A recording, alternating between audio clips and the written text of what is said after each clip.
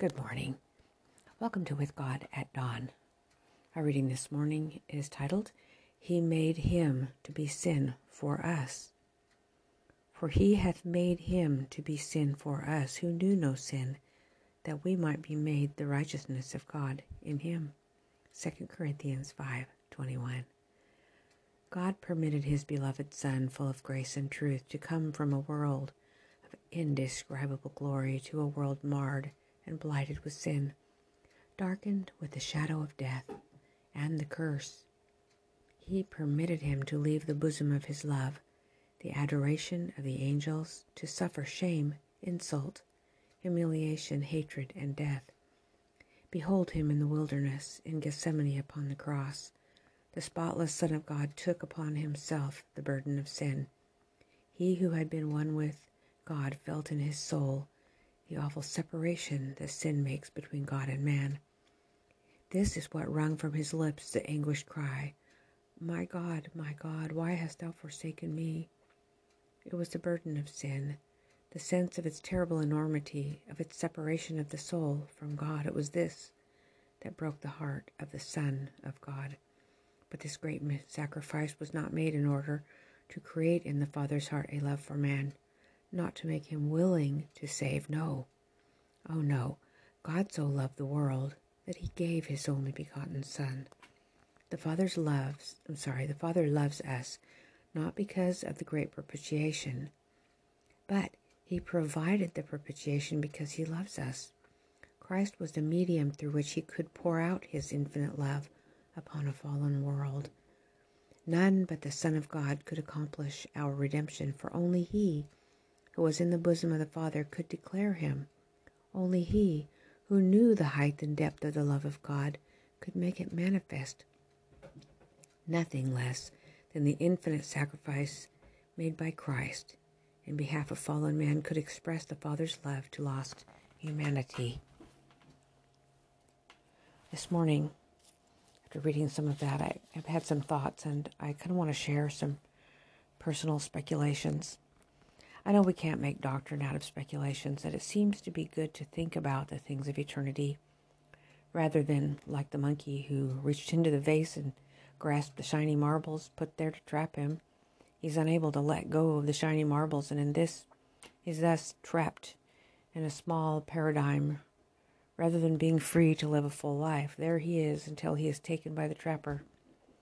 We are surrounded by a lot of shiny trinkets that have no eternal good as an outcome.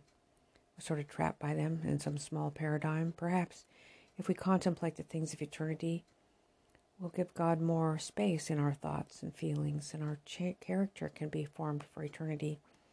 So I share something here that it doesn't necessarily originate with me, but I like to mull over these things, and your thoughts will form your own character and form your own feelings that follow. So, here's what I've thought about, and I'm going to share it with you.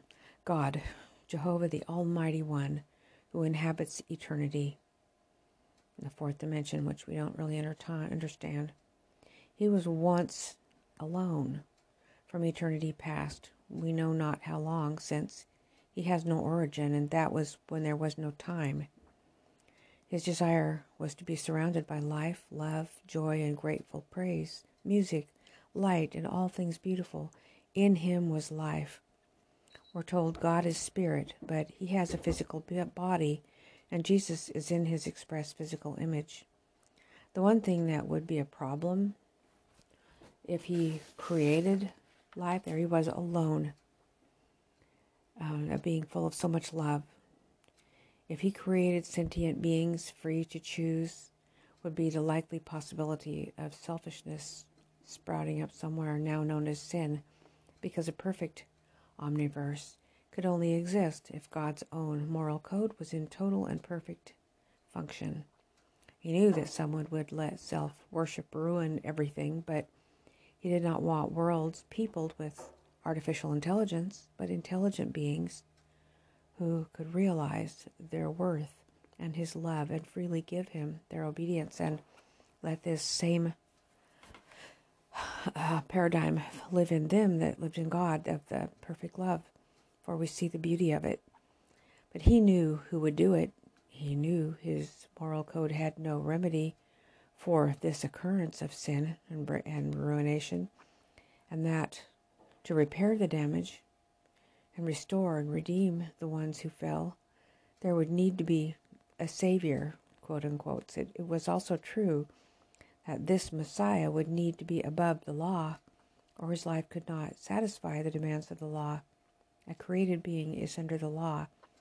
The sin of breaking God's law and moral code is so great that in order to satisfy that very moral code, it would have to be satisfied with someone who was perfect in nature. Therefore, before creating any worlds or any life, he was preparing ahead of time, just like when he made our planet. He made the earth before he made the greenery, before he made the animal that needed it, and everything is in order.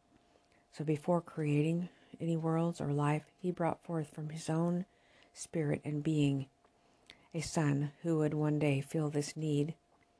Proverbs 8 describes this birth. This son's very being was a replica and made up of the very being and spirit of himself. The very material he was made from was from eternity, yet he had a day of being begotten. Jesus said in John 8:42, "If God were your Father, you would love me, for I proceeded and came forth from God." And in addition to being begotten of God, the same verse also adds that God sent him. He didn't come to earth of himself. So now when you read this verse, you can see that he's saying this: I was born from God and he sent me here. I believe he's telling them, if God were your father, you would love me because I'm his real son and he sent me to you. At the end of this chapter, they try to stone him for blasphemy because they knew what he was saying, that he was in actual fact God's own son. So, back to the narrative. So, after you read Proverbs 8:22 through 36, specifically, you may say this is only speaking of wisdom, but we're told so many times that Jesus is wisdom. Like, for instance, 1 Corinthians 1 verse 30, "But of him, God, are you in Christ Jesus, who of God is made unto us wisdom and righteousness and sanctification and redemption." This verse even explains this is why God brought him forth for our redemption and restoration. Of course, we know the rest of the story. God created all life through his Son, and the first being, see, at that point, Jesus was the one who created all things. We know that from John. The first being created was most beautiful and exalted, and he, Lucifer, was the one who fell. He took a third of the angels, and he tempted our first parents to fall. But in Genesis, after the earth was finished, we're told that God was finished with all his creation and created a Sabbath as well. It says in Genesis 2, verse 1, "Thus the heavens and the earth were finished, and all the host of them." So not just the heavens and the earth, our planet and our heavens and stratosphere, but all the host of them, all the other earths and planets and stratospheres. And on the seventh day, God ended his work, all of his work which he had made, and he rested from all his work which he had made. So before then, there hadn't been a Sabbath until God finished all his creation. Okay, so the everlasting covenant was agreed upon by Father and Son, as stated in Revelation 13:8. He was the lamb slain from the foundation of the world. John 17:24, Jesus is praying to his Father, and he says, "Thou lovest me from the foundation of the world." And Ephesians 1:4 says, "According as he hath chosen us in him from the foundation of the world."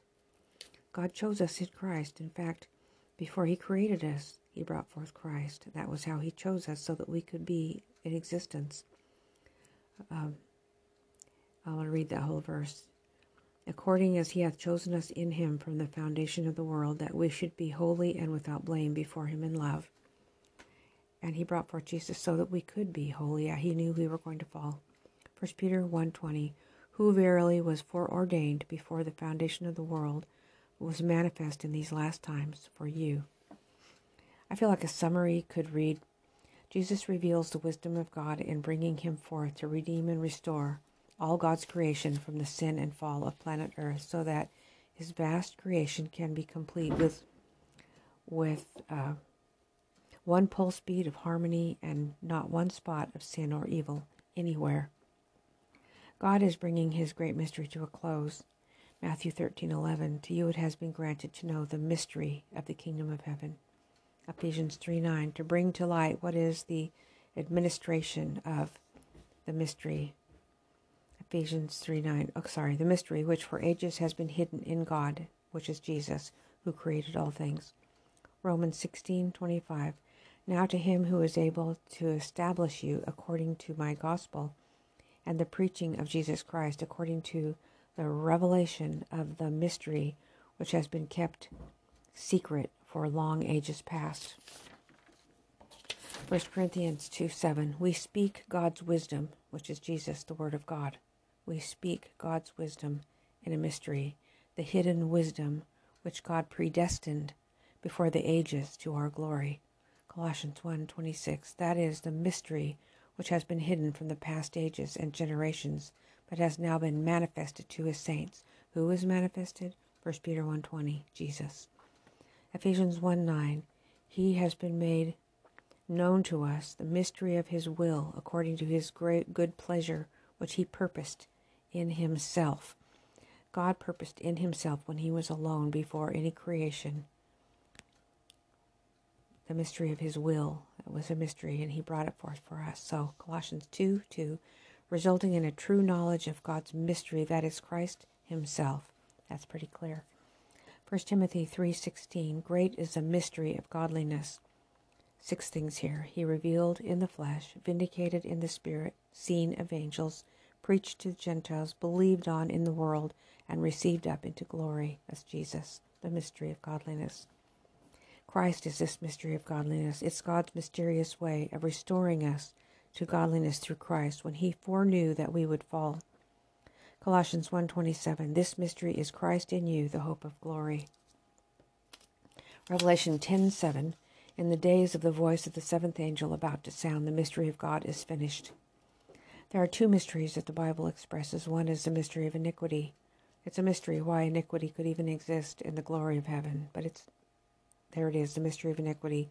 And two, the mystery of the godliness in Christ, that God can bring forth godliness out of us who have fallen through Christ.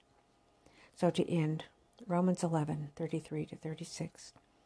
Oh, the depth of the riches, both of the wisdom and knowledge of God. How unsearchable are his judgments and unfathomable his ways. For who has known the mind of the Lord? And there were so many verses and promises and warnings that I will not add that to the end this morning. We just simply sing one verse of great is thy faithfulness. Great is thy faithfulness, O God, my Father. There is no shadow of turning with thee. Thou changest not, thy compassions, they fail not. As thou hast been, thou forever wilt be. Great is thy faithfulness, great is thy faithfulness. Morning by morning new mercies I see. All I have needed thy hand has provided. Great is thy faithfulness, Lord, unto me. Heavenly Father, your faithfulness to us, so each one of us can say unto me, for you foreknew each one of us, each sperm, each egg that would come together to make life, and you chose each one of us that way. In spite of the flaws that we would be born with because of genetic defects, you wanted each one of us and knew that one day we would be brought through and the years that the locusts have eaten would be restored. Lord, I pray for those who are here with me this morning, that they would have such trust in you, knowing that whatever the story is of the history, the mystery of godliness in Christ can be brought to pass in our lives, because we have trust in him and in you. In Jesus' name I pray. Amen. Well, our time is coming to a close. I only have about 12 more days to the end of this book.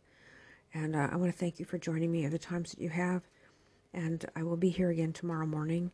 And I hope that you will join me then. God bless you.